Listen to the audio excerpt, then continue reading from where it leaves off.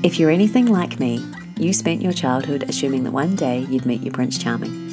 You'd get married, you'd have a nice house in the suburbs, a dog, a career, and a couple of kids. It never crossed your mind that Prince Charming wouldn't come along, or that tragically you'd lose him before his time, or that your marriage wouldn't work out, or even that your biological clock would have other ideas. Or maybe you never really wanted that sort of happily ever after. Maybe you never wanted a man, but you did know you always wanted children. We're living in an age where for the first time women can embrace motherhood on their own terms. They no longer have to put their lives on hold waiting for the right man, or settling for someone who they know isn't right for them, just so they can become a mother. More women than ever before are embarking on the journey to become what's known as a solo mother by choice.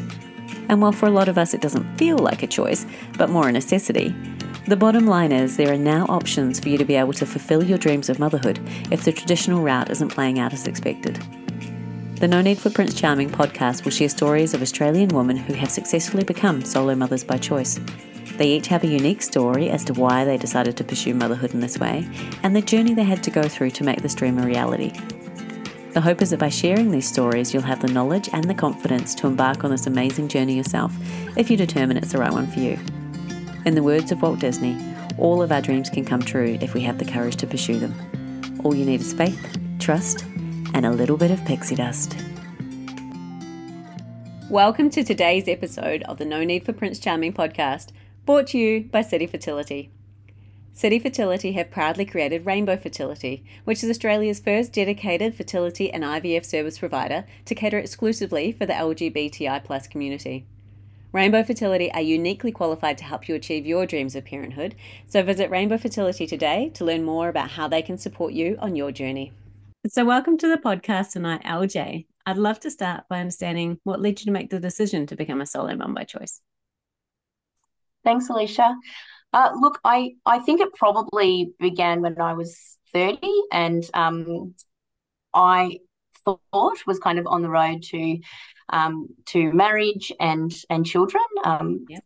I was engaged, and had the house and the dog, and the career too. But yeah, that relationship broke down pretty kind of close to the wedding date, and so with the end of that relationship, kind of went, I guess, my future plans that I had made for myself. So I did the only thing that kind of made sense to me at that time, and I ran away to South America for 6 months. I was going to say that's going to involve traveling. Yeah. Yeah. I managed to stay at work for about 5 months, I think, and just kind of planned the trip, and off I went. And yeah, despite the broken heart and dreams, had just the most amazing time. It was like a lifelong dream anyway. So came back from that trip, and kind of hit the online dating pretty hard. Yeah. Which of course is a bit of a minefield, and learning experience. I think at that time I was probably in a space of thinking I wouldn't have kids, and so I was also like listening to some podcasts about child-free women, and kind of I don't know, maybe in a way kind of trying to accept that, hey, this isn't what's in my future. And you're only early 30s at this stage. Yeah. Ooh. But I think because in my head I would be a mum by, 31, 32. I think as time went on, I just it felt like that was kind of slipping away from me. And I really did have in my mind that I didn't want to have a baby on my own, that I wanted to be partnered. I had quite strong views on that for myself. So did I, don't worry. Yeah. Yeah. Love and all that. Much more important to find my other half than to be a mother. Yes. What was I thinking? Yes. Yeah.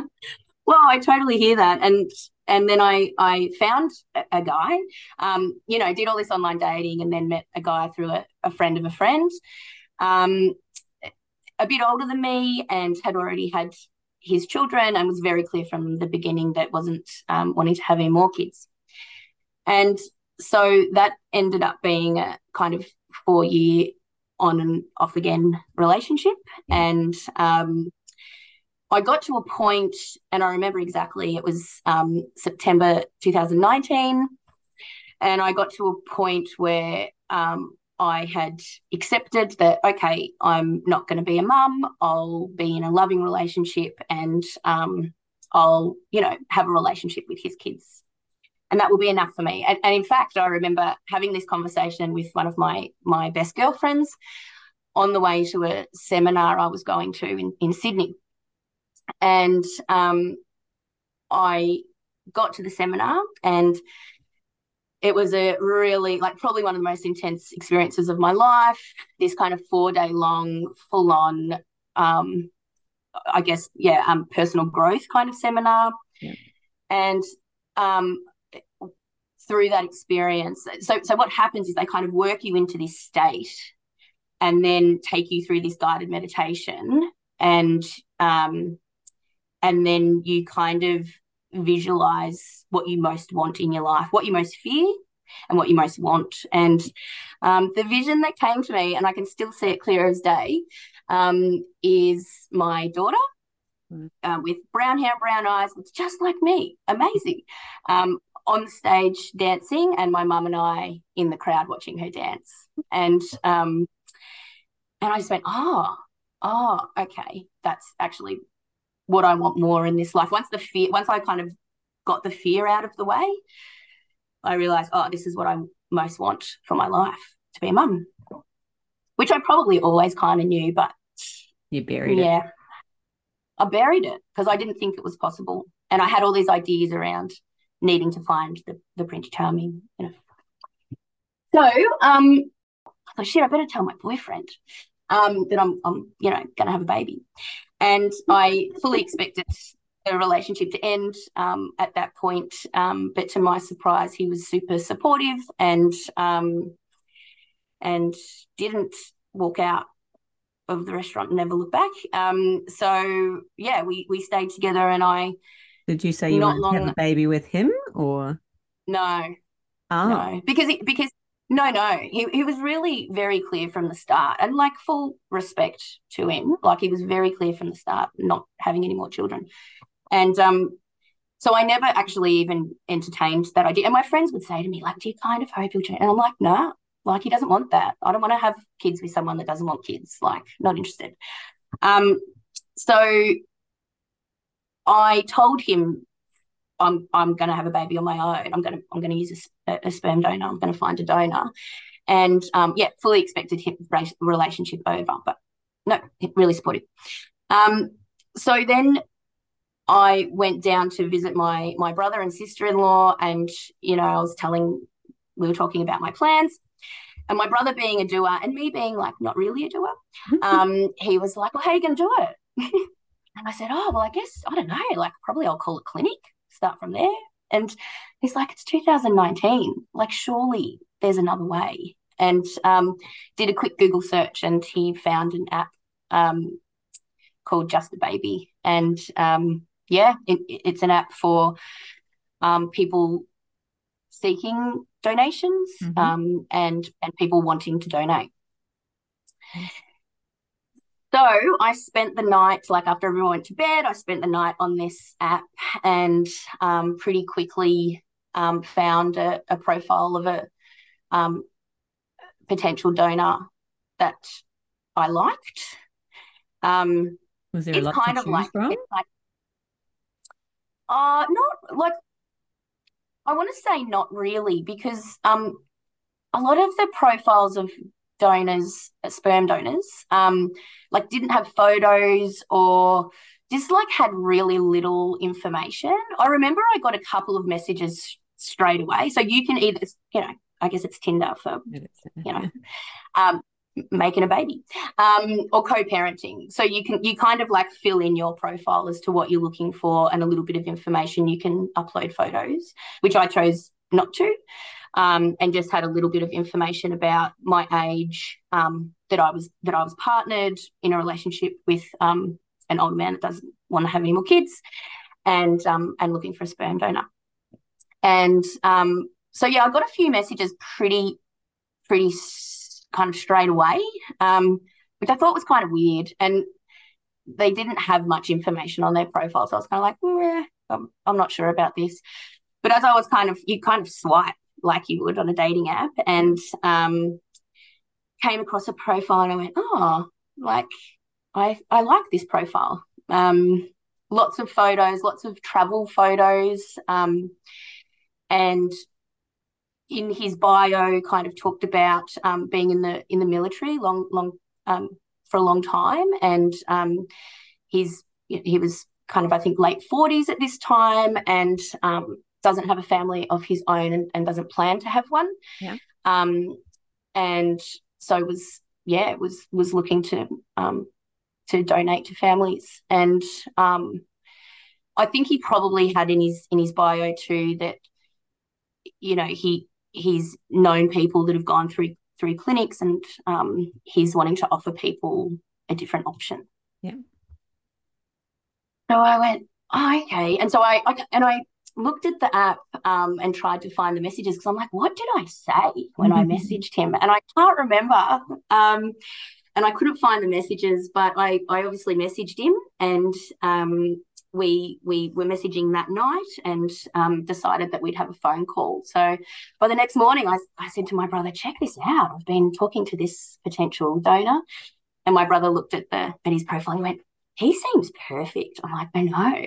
And it was really like affirming that my brother felt that way too. Yeah. You know, it's not just me getting excited and going like, he'll do. Like, yeah, to have someone else and whose opinion I really, you know, respect, say, yeah, that sounds great. I just love how invested and supportive he was throughout. That's awesome. Yeah. Oh, yeah. Oh, it gets better. So it gets better. I'll tell you a bit more about my brother and sister-in-law and their support of me through this whole journey, and to this day. So we'd made a plan. The potential donor and I had made a plan that we would have a conversation on the phone, which, you know, was just the most surreal, probably one of the most surreal conversations I've ever had. You know, those moments in your life when you just go, I can't believe this is happening. Yeah. So I'd written a bit of a list of things that I wanted to know. Things like, has he donated before? Would he be up for kind of signing a donor contract? Maybe a little bit about medical history, his reasons for wanting to donate, a bit more about that. What would he expect contact to look like with any children? What method of conception would he be offering or up for, or whatever? Yeah. And yeah, so I kind of had my list and got on the phone, and I reckon in the first probably 30 seconds I was like, yeah, I think he's a good one, because he's just one of the most kind of like, just call it as it is, straight down the line people I've ever met, and that I find real comfort in that. You know, like, there's just no guessing with him, and that kind of came through even in that first phone call. So he had a whole heap of questions for me too. He wanted to know things like, yeah, he's pretty prepared. I think he gave me I think he talked first from memory, and because I remember one thing he said, and it was probably literally 30 seconds into the call, and he was, I think, telling me about his reasons for wanting to donate, and really for altruistic reasons, and having known people that have gone through the clinics, and and he said something along the lines of, well, mine's just going down the drain in the shower anyway, so I've thought, why not, do something good with it? I just laughed so much, but yeah. So he's really just straight up. But he talked a bit about his reasons for wanting to donate. What he wanted to know from me were things like a bit about kind of my story, a bit about like what had led me to wanting to be a solo mum. He wanted to know about support, the support that I have Yeah. I don't think he asked directly about my financial situation, but I remember I definitely talked about being in a good financial situation. Didn't give him my, bank account details, but like, yeah, definitely mentioned that I'm able to support a child financially. And yeah, I think they were the main things he that were important for him to know. Um, And so you had a partner at this time. You still thought of yourself as being a solo mum, though? You didn't think of yourself as, yeah, an interesting one, that one, isn't it? yeah, yeah. I definitely thought of myself as a solo mum. Like from the minute I made the decision, I'm going to have a baby. I just saw it as, well, this will be my baby. I think I should probably, yeah, it's a good question. I think I should probably mention my the partner at the time and I didn't live together, Mm-hmm. and in fact lived on other sides of the city and didn't have any plans of living together. Um, so we were boyfriend girlfriend, but we hadn't kind of merged our lives. Like we were in a romantic relationship, but we had very separate lives, and so I just always imagined it would be me and my baby, and him and his kids, and then us as a couple, I guess, Yeah. if that kind of makes sense. Um, Not long after that, or maybe even a bit before that, that relationship ended.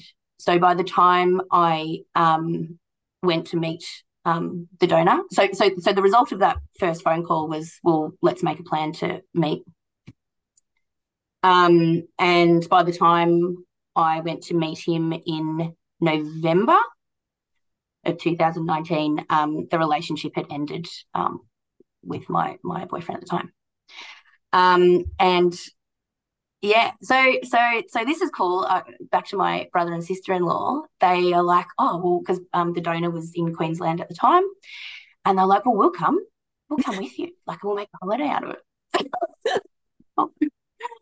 Oh, that's so awesome. So, and they, they've got kids. Packed the kids up and off we went. And flew to Queensland together, and yeah, to go hopefully get me pregnant. So talk about Wow. a supportive family. Love it. So I went up to Queensland, met with the donor in person for a coffee, which again was like really weird, like so weird. But I just got a really good feeling about him again, just really like just straight down the line.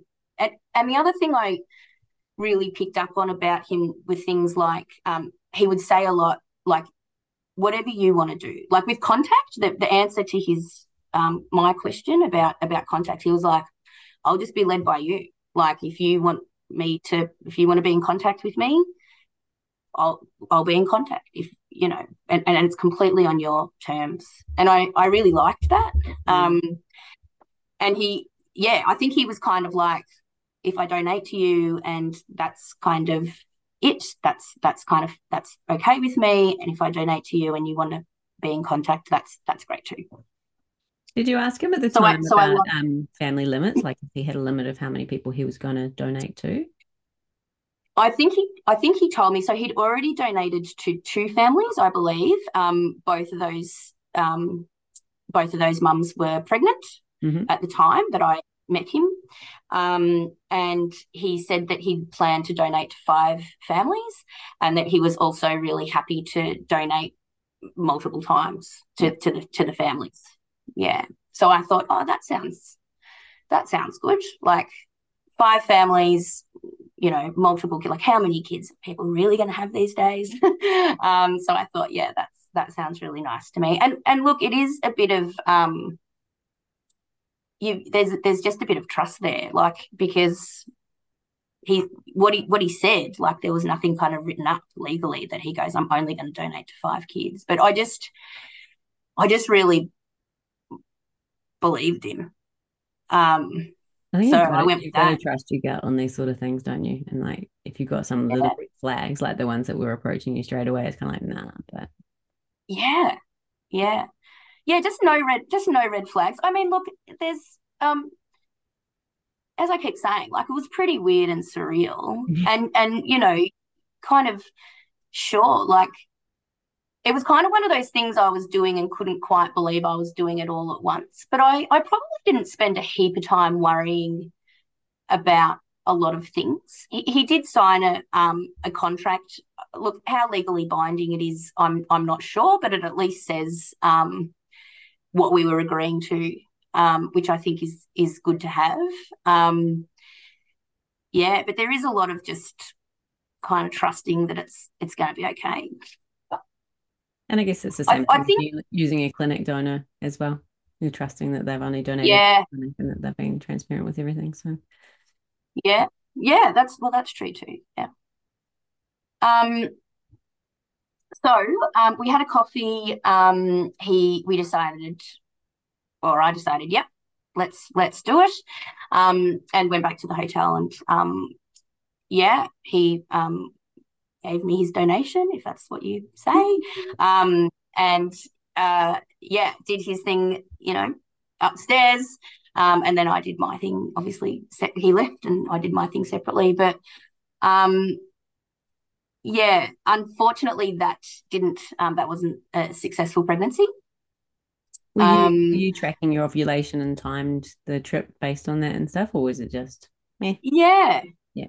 yeah, no, yeah, I was. I believe I was. I mean, surely I would have, because it'd be silly not to. I'm pretty sure I did, uh, but it didn't work. Um, I definitely had like the apps, and was peeing on the ovulation sticks and things. But I don't know. Maybe I didn't that first time, and I was just hanging on hope. Um, but no, that didn't work. And then I don't think I tried the next month, because it was like Christmas, and then in the January met up with him again. He had moved by this time. I flew up to meet him. The plan was that we would do a donation both the night I flew in and then the next day, just for best chances. But I got to the airport, peed on the ovulation stick, and no smiley face. So I was like, called him. I'm like, save your best swimmers till tomorrow, because there's no smiley face. Maybe there'll be a smiley face tomorrow. And then yeah, and then went up and tried again. And then I had to go to America for work. Went to America for work for a couple of weeks, came back, peed on a stick, and was pregnant. Wow. Yeah, Second yeah, month trying and it worked. yeah, yeah. I actually couldn't believe it. I didn't think I was pregnant. I didn't think I was pregnant, but I definitely was. Um, so that's kind of that the story of how that happened. Wow. So your brother Mm. and sister-in-law are obviously very, very supportive. What about your other friends and Mm. family when you told them what you're thinking about doing? Uh, Overwhelmingly positive, like overwhelmingly positive. Uh, I told you I had called my friend on the way to the seminar to be like, I'm totally fine not having kids. It's Mm. fine. And then when I told her my plan of, actually, I'm gonna try and have a baby, she was like, Like three oh, days later. thank God. Yeah, yeah. It was a really intense 3 days, let me tell you. But yeah, she was like, oh, she's like, I think her words to me were like, oh, I actually died a little bit inside when you said you weren't going to ever try to have kids. Mm. So overwhelmingly positive. My dad was probably the only one that was a bit hesitant about it. Yeah. But like I get that, and he came around pretty quickly. And also, like, I've just got family and friends that support my decisions. Like, they just, it's so nice. And yeah, like, my son's now nearly 3, and to my surprise, in a way, I've never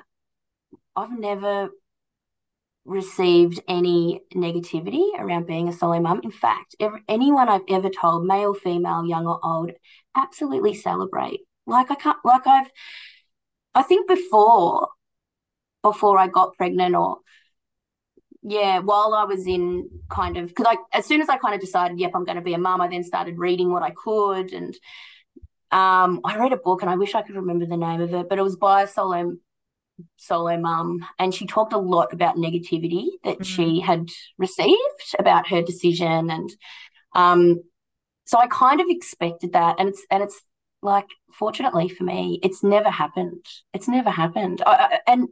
And it's funny because I think I had thought, oh, men might feel like my decision to have a child on my own is me kind of saying that kids don't need fathers, or men are a bit like irrelevant or obsolete or whatever. So I kind of worried about that. And I've just never had that reaction. In fact, it's probably the dads, the men who are dads who I've told, whether I've got really close relationship with them, or, I'm thinking about my high school reunion when I told, I was talking to a guy who I hadn't seen in like, 20 years. And he was just full of admiration. He's like, I'm married and have kids, and it's bloody hard. So, the fact that you're doing it on your own, like, just couldn't kind of, yeah, just so much admiration. And I kind of was like, yeah, but I've got lots of support, and my family's really supportive. And he's like, so what? Our families are really supportive. This is ridiculously hard work. um, so it's been really lovely. The only, I would say, the only difficulty I've had really was not long after he was born, and I was trying to set up like Centrelink and child support stuff, Oh, yeah. and get his birth certificate. Like, it was kind of traumatizing. Like, here I am with this brand new baby, and I think I needed to contact child support to tell them not to try to claim any money from the father, because there isn't a father. And I had to, like, I was on the phone to them for weeks, and they would keep sending me back to Centrelink, and then Centrelink would keep sending me back to child support. And the reason it was so difficult apparently was because he was a known donor, and I was honest about that. And so then they referred to him as the father, and I could not get through. And I remember this one day, and this is after, like, I don't even know, 15 phone calls over weeks, and I'm stressed and like a new mom and not knowing what I'm doing. And I remember speaking to this one woman, and she kept referring to the baby's father. And I had to say, can you stop saying that? Like, that's actually really inappropriate and insensitive. I used a donor. This baby doesn't have a father. And she wouldn't give up. She just, yeah, said, well, that's the language that we use. And in our, from our perspective, the child has a father. Oh, no. So my learning from that was probably that I maybe could have not said that I'd used a known donor, and then I think that would have made my life a bit easier. But they even needed to contact the donor, so I had to contact the donor and kind of go, hey, like, is it all right if I pass on some details, because they want to contact you to suss out like your relationship with the baby. And like, he was awesome and was like, yeah, of course, tell him to call me. But it was an interesting experience, because when you have to kind of call a government body and explain your story to multiple people multiple times in multiple ways, it's kind of this, I had this kind of underlying feeling of like, oh, have I done something terribly wrong? Yeah. Like, everyone's acting like this is so unusual, and no one's ever done it, because no one could figure out what to do. Like, no one knew what to do with me and my situation. And it just really made me question, even though I realized I was questioning it and then would dismiss it and go, no, this system is just completely outdated. Like, get with the program. But it felt really awful. So that's probably the only time I've felt it. Almost felt like I was being a bit discriminated against, to be honest, because I'd chosen to have a baby this way. Is there any way you think that people could get around that? So I had Lexi with a donor from a clinic, and so As soon as I had her, I had a letter from the clinic saying this is from donor conception, so I Yes. can just pass it on wherever I need to. But as obviously you can't quite get that. Is there any advice that you could give Yes. people about what they should get? Well, I definitely thought at the time, had I said it's an unknown donor, it would have been much, much easier for me. Okay. Would I have felt good about that? Would I have felt like that was dishonest? Yeah, maybe. But honestly, the way the system was then, and I don't know if any changes have happened since then, but that would have been really the only way that it would have been done. It would have been handled quicker and better. Mm. Um, because you know what it's like too. Every time you ring, you talk to someone different, and then you have to explain your whole story again, and then they give you a different answer. And so it was, and then call Centrelink, call child support. Like it took weeks. I found it really stressful, and I have to say too, and the bit that I haven't mentioned was I lived with my parents for the first 6 weeks of my baby's life, and then I moved in with my brother and sister-in-law and their 3 children. Oh, Um, I yeah, pretty much so want to cool. adopt your brother and sister-in-law. They sound amazing. Oh, you do. Yeah, you do. They're the best, and so I was supported in so many ways, and I didn't have to I wasn't kind of I didn't need that money. Mm. I wasn't relying. I guess what I'm saying is I wasn't relying on that money. I was on maternity leave, so I had money coming in, but I kind of also felt like, well, hang on a minute, like if I'm entitled to this, like every other person, I'm gonna try and kind of get this money. So it was, yeah, it was a difficult period of time and experience. And then once it was all sorted, it was like, okay. And I, just kind of went on with my life. Mm. Probably good if you can get some sort of documentation, though, isn't it? So when you apply for passports and all of that sort of thing, you won't have any dramas in the future. Yeah, Yeah. yeah, yeah. The other thing too is one of the things that in that initial conversation I had with the donor, he had said that he would prefer not to be on the birth certificate. Um, so yeah, I think that was a bit of a process too. But ended up okay, and yeah, I have that now, and that's okay with me.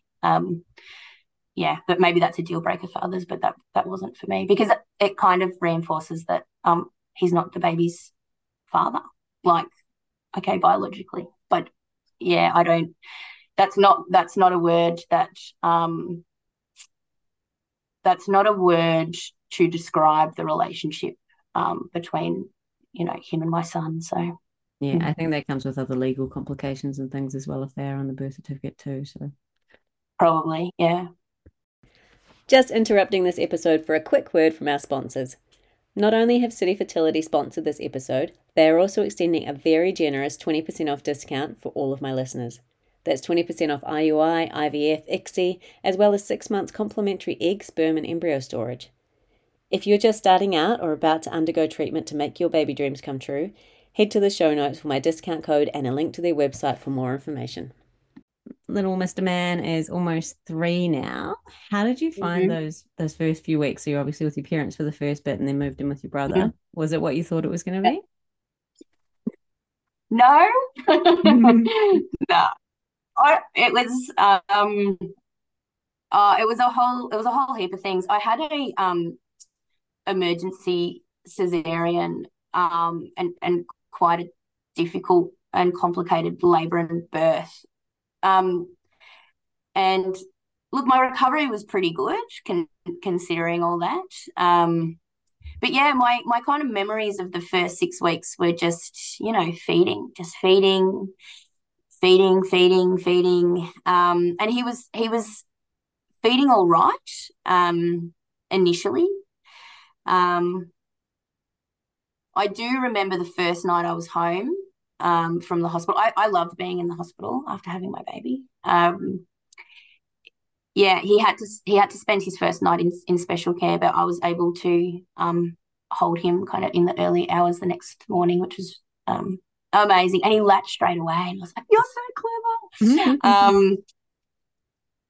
I just felt like I was in this little cocoon, and also like it was, COVID had happened. So I'd gone in lockdown to the hospital, and by the time I came out 4 days later, the lockdowns that had lifted, the restrictions had lifted, so people could visit, which was really nice.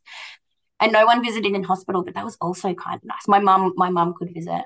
And my doula, I had a doula to support me through the birth. I could only have one birth partner, is that the right word? So that was a doula for me. So unfortunately I couldn't have my mum as well, but probably lucky for her, because it wouldn't have been a very fun day.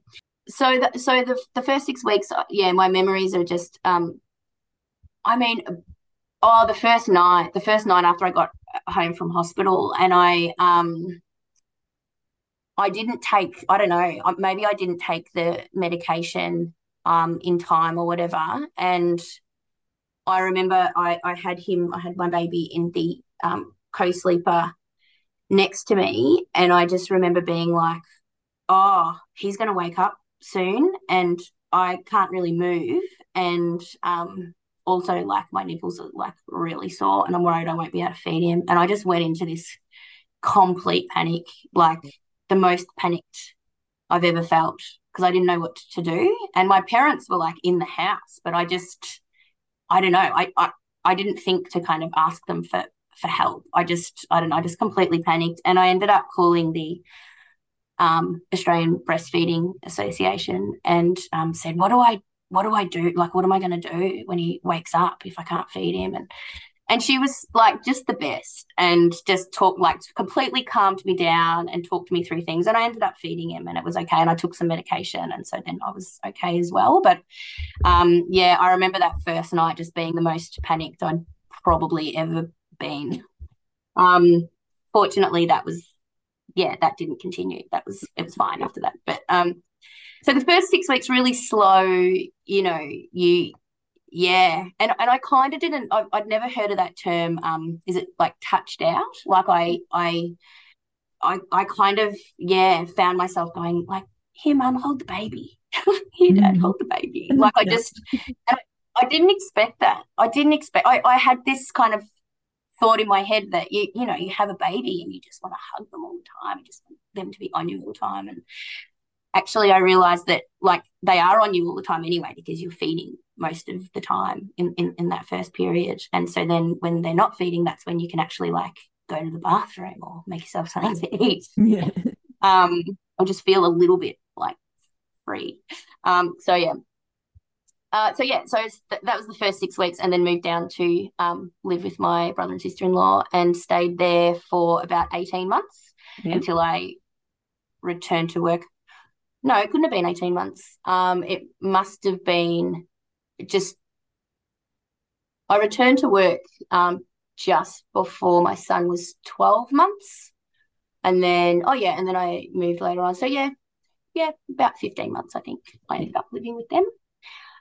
And I mean, just still so grateful. It was a wonderful time. It was a wonderful time for us. And their youngest son was born. So my son was born in October, and their youngest son was born in June. So there was 2 babies. Yeah, it's really so cute. So they leave together, then that's sweet. Yeah. And they were known as the babies, and and then there's the big boys, the other 2 kids, my 2 nephews. So it was pretty awesome. And I guess, look, COVID was being in lockdown, and my brother and sister-in-law live in a completely different area to where my connections are. So lockdown was kind of hard. And when the restrictions were lifted, they went on holidays to Queensland and then didn't come back for like 4 months. And so it was myself and my baby for 4 months in an area where we didn't really know anyone. And like my outings would be to the supermarket because that's like all I could really do. And that was pretty tough. That was pretty tough. I did have friends that would come down, and immediate family, because that would come down. So that was okay. I guess the other part of my story is that I did reunite with the boyfriend I had mentioned earlier, not long before he was born. So yeah, that happened. So my boyfriend at the time could come and could come down as well on weekends. So every second weekend, I think. So that was something. But yeah, that period of time was kind of tough.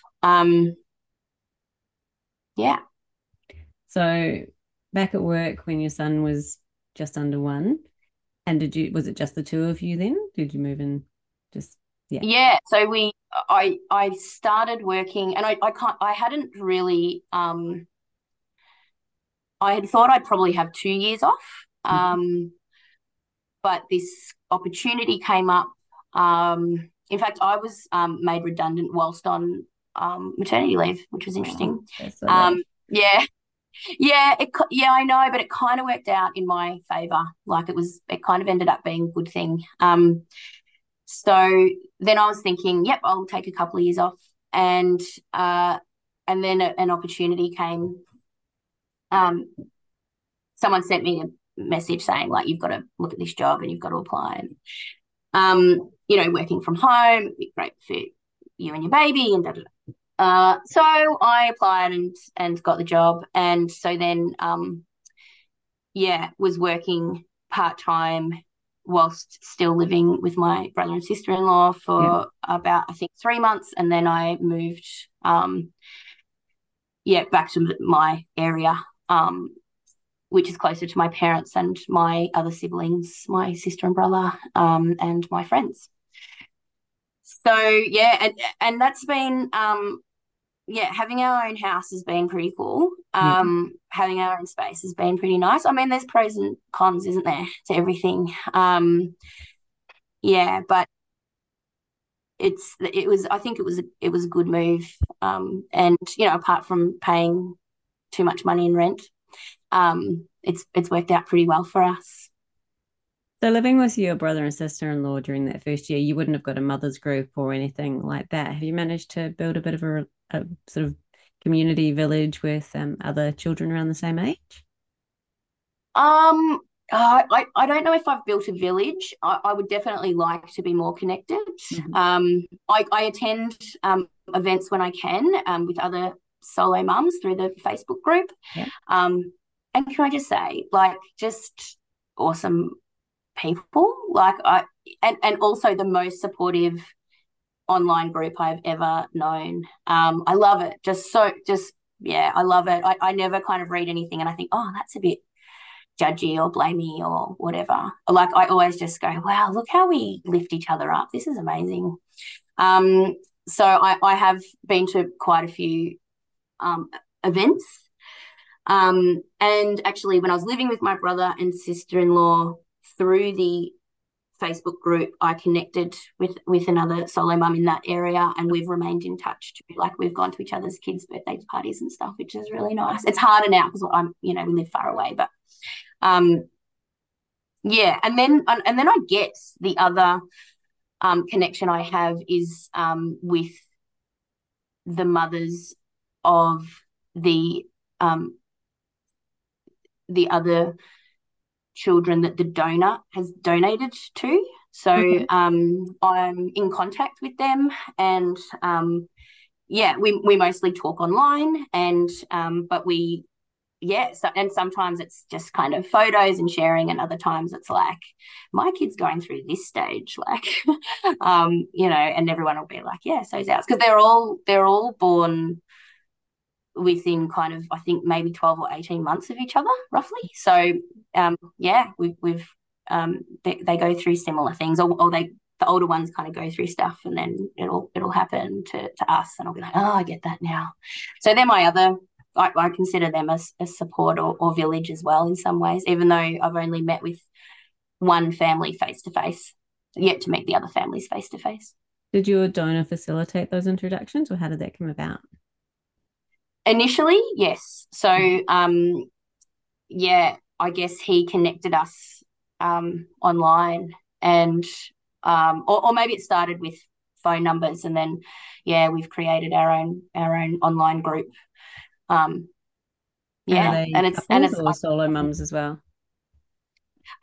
so there's five of us, five families, and four of us are solo mums, and one is a lesbian couple mums. Wow, that's pretty cool that the four solo mums as well, you'd be going through similar challenges with the kids as women as well. So that's really nice to have that special bond. Yeah, And do they live yeah. close by or quite far? Not to us, no. They live interstate. Um,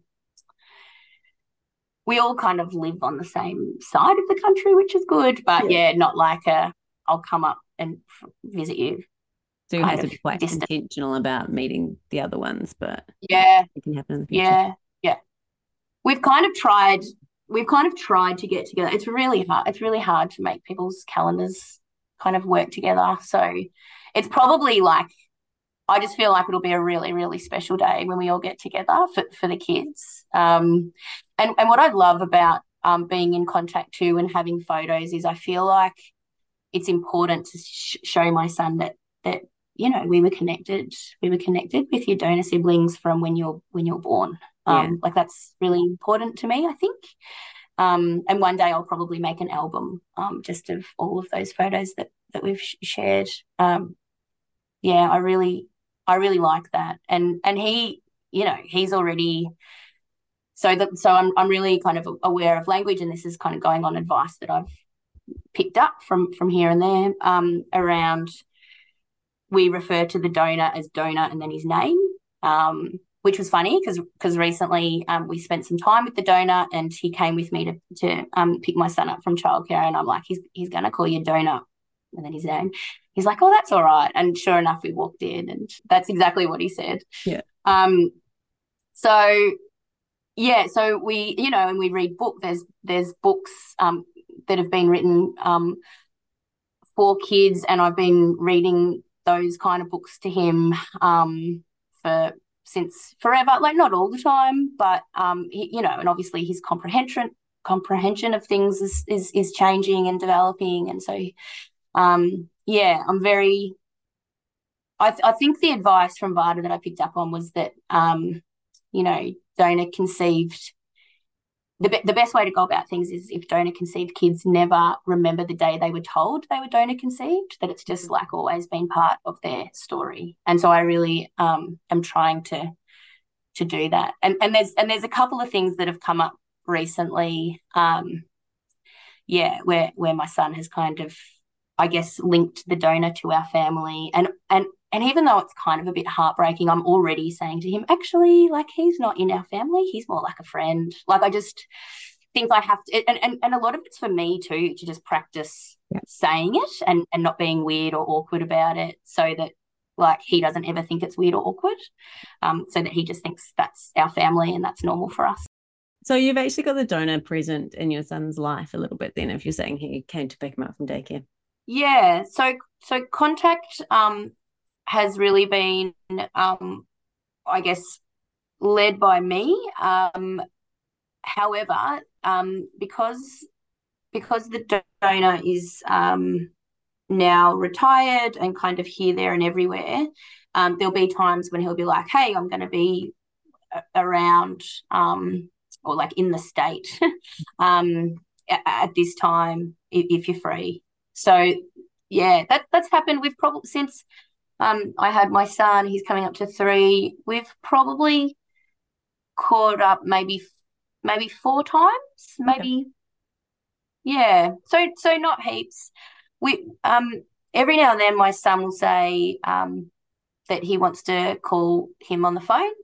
And when that happens, I say, okay, we'll give him a go. And we do a FaceTime, Yep. and that's really nice. And it's like, generally just a really kind of easy and light conversation. But yeah, more recently we spent a bit of time with him, and it's lovely. I think it's important, and it's also like a bit weird because it's like because I think of my child as my child, to be Yeah. completely honest with you. I just think of him as mine.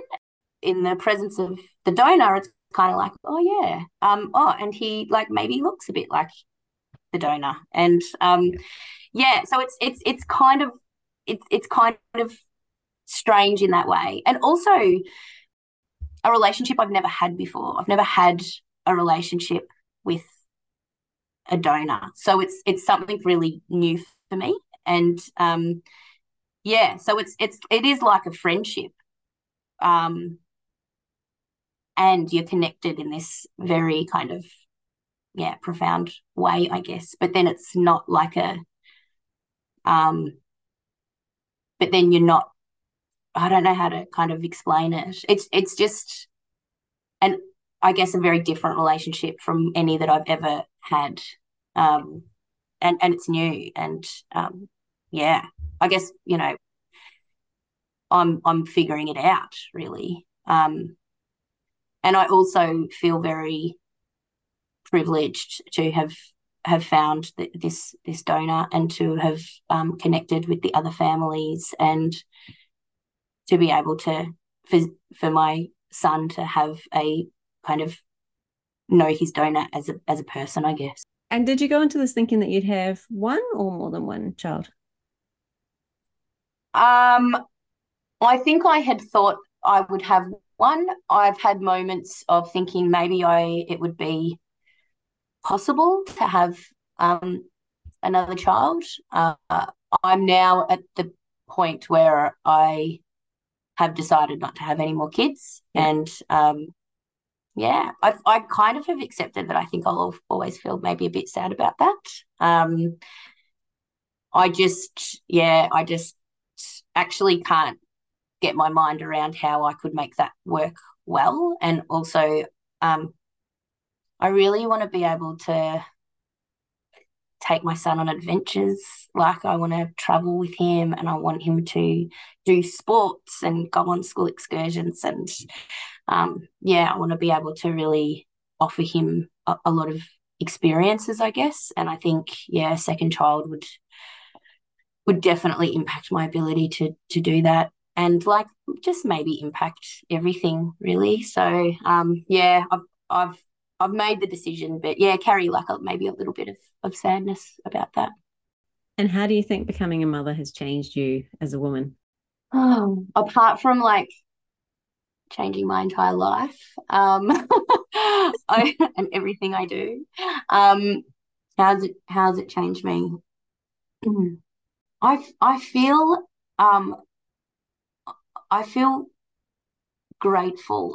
I feel a level of gratitude and um, admiration that I maybe didn't know was possible. I still feel like maybe sometimes I'm in a bit of disbelief that like, this is my child. And also I get so like, wow, I can't believe you can do that thing. Like it's just such a joy to watch someone from the very beginning of their life and like all of the things that happen on the way and them going from not being able to hold their head up to like telling you elaborate stories about how they are a dinosaur and like Yeah. it's so cool. It just um yeah, I think yeah, it's a hard question. I mean, I just think I feel things differently. I feel like motherhood has affected every part of my life and my worldview and really everything. And is it different to what you thought it was going to be when you went into it? Yeah, yeah, it was different. I've learnt so much about what it means to be a parent, the actual things you have to do in your role as a parent, what it feels like. Um, and then, I've had lots of surprises. Like I said, just in the first 6 weeks, lots of surprises about that experience. Yeah. Um, and also, not surprisingly, it's like the coolest thing I've ever done and best decision I've ever made. And just to go back to, my vision of, when I was like, yep, I'm going to be a mum, and oh, look, there's my daughter on the stage dancing who looks like me. Yeah, I was convinced that I would have a daughter. I mean, this was a surprise. I was convinced, and people would say, LJ, there's a 50-50 chance. And I'd say, no, there's not. It's a 1,000,000% I'm going to have, the universe is going to give me a daughter. And then I got the call from the doctor, and I think she was a bit concerned because when she told me I was having a boy, I just kind of laughed in this weird way and said, is this kind of some sick joke? And she really, I think she wanted to do a bit of an assessment on me. But yeah, that was a big surprise. And so maybe that's been one of the other things that I have found surprising, is that like it just doesn't matter that it just doesn't matter that he's a boy. Like it doesn't matter that he's not a girl. It's just he's just my kid. I just see him as like he's my kid, and I get to learn him and learn about him. And I think that's the other thing. I kind of, as soon as I had him, I was like, oh, I've got to get to know you now. I didn't expect that feeling. I expected that it's like you have a baby and you look at them and you feel like you've known them forever and you're at one with them. And it was different for me. I was really like, oh, now I just get to know you like over the rest of my life. Like that's awesome. That's so awesome. And how do you find time for yourself now, living just the two of you, working and everything else? Yeah, I've got a really supportive family, as I have mentioned, and big shout out to my parents, who I know I can call at any time and say, "Can you look after him?" And they look after him regularly for me anyway because I work. How do I find time? I think, one of the things that you kind of need to get good at, and what I probably have needed to get better at, is just like asking for help. I think I had it in my mind that people would offer. Yeah. No, I'm yet to receive a call to say, hey, I'll have your 2.5-year-old for a Saturday night. Hasn't Can you happened. call me after that? That'd be great. Thanks. Yeah, pass it your number.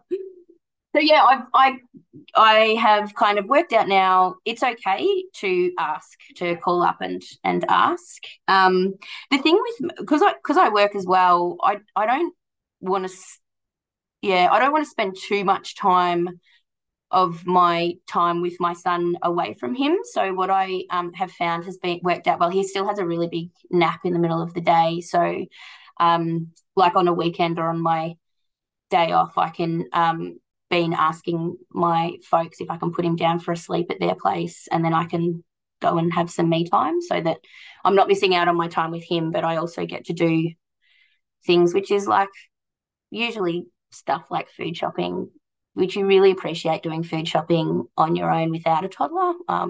Oh yeah, the otherwise the things that end up in the trolley. Ugh. Oh, I just find it all very stressful. So yeah, food shopping on my own is the dream. Um, yeah, so that's kind of how I find spare time. I mean, it's kind of interesting too, because I guess my free time is from 7 o'clock at night when he goes to sleep. But in some ways it doesn't feel like that, and that's been a surprise to me too. This like the kind of feeling of I can't leave my house like ever at nighttime when I'm here by myself. That's kind of that's kind of hard. So I often end up working or watching too much TV or whatever. So it's time when he's sleeping, but it doesn't really feel like proper me time. I don't know if that resonates with you Yeah. or I others. I drove at night the other night. It was so weird, like driving It's in the dark. weird. It's like I never leave my house past It's 7 o'clock. What is this? Oh, can I see it's so properly? weird. I know. Yeah, I know what you mean. Yeah. And if you look back now, is there anything you wish you'd done differently in your journey? Not so far. Not so far. yeah, I could kind of say, yeah, maybe I could have read a few more books, or like, I don't know, but not really. Nothing that comes to mind, which I think means no. Yeah, it's good. And if anyone's on the fence about whether this is the right journey for them, is there any advice you'd give them?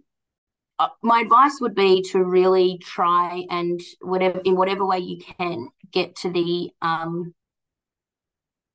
core of what's your ambivalence around the decision. And if it's fear, then I would say, like, take a really good look at that, because that's what it was for me. And once the Yeah. fear was out of the way, I went, I can so do this. So that's what my advice would be. Yeah. And also, like, I also don't know um, how solo mums have multiple children and don't have, like, family or social support, and they still do. I think that's incredible. And so, yeah, the thing that kind of that I most rely on, I guess, is support from family and friends. That's my number one. Well, that's a pretty awesome way to end. Thanks so much for sharing your story tonight, LJ. Thanks, Alicia.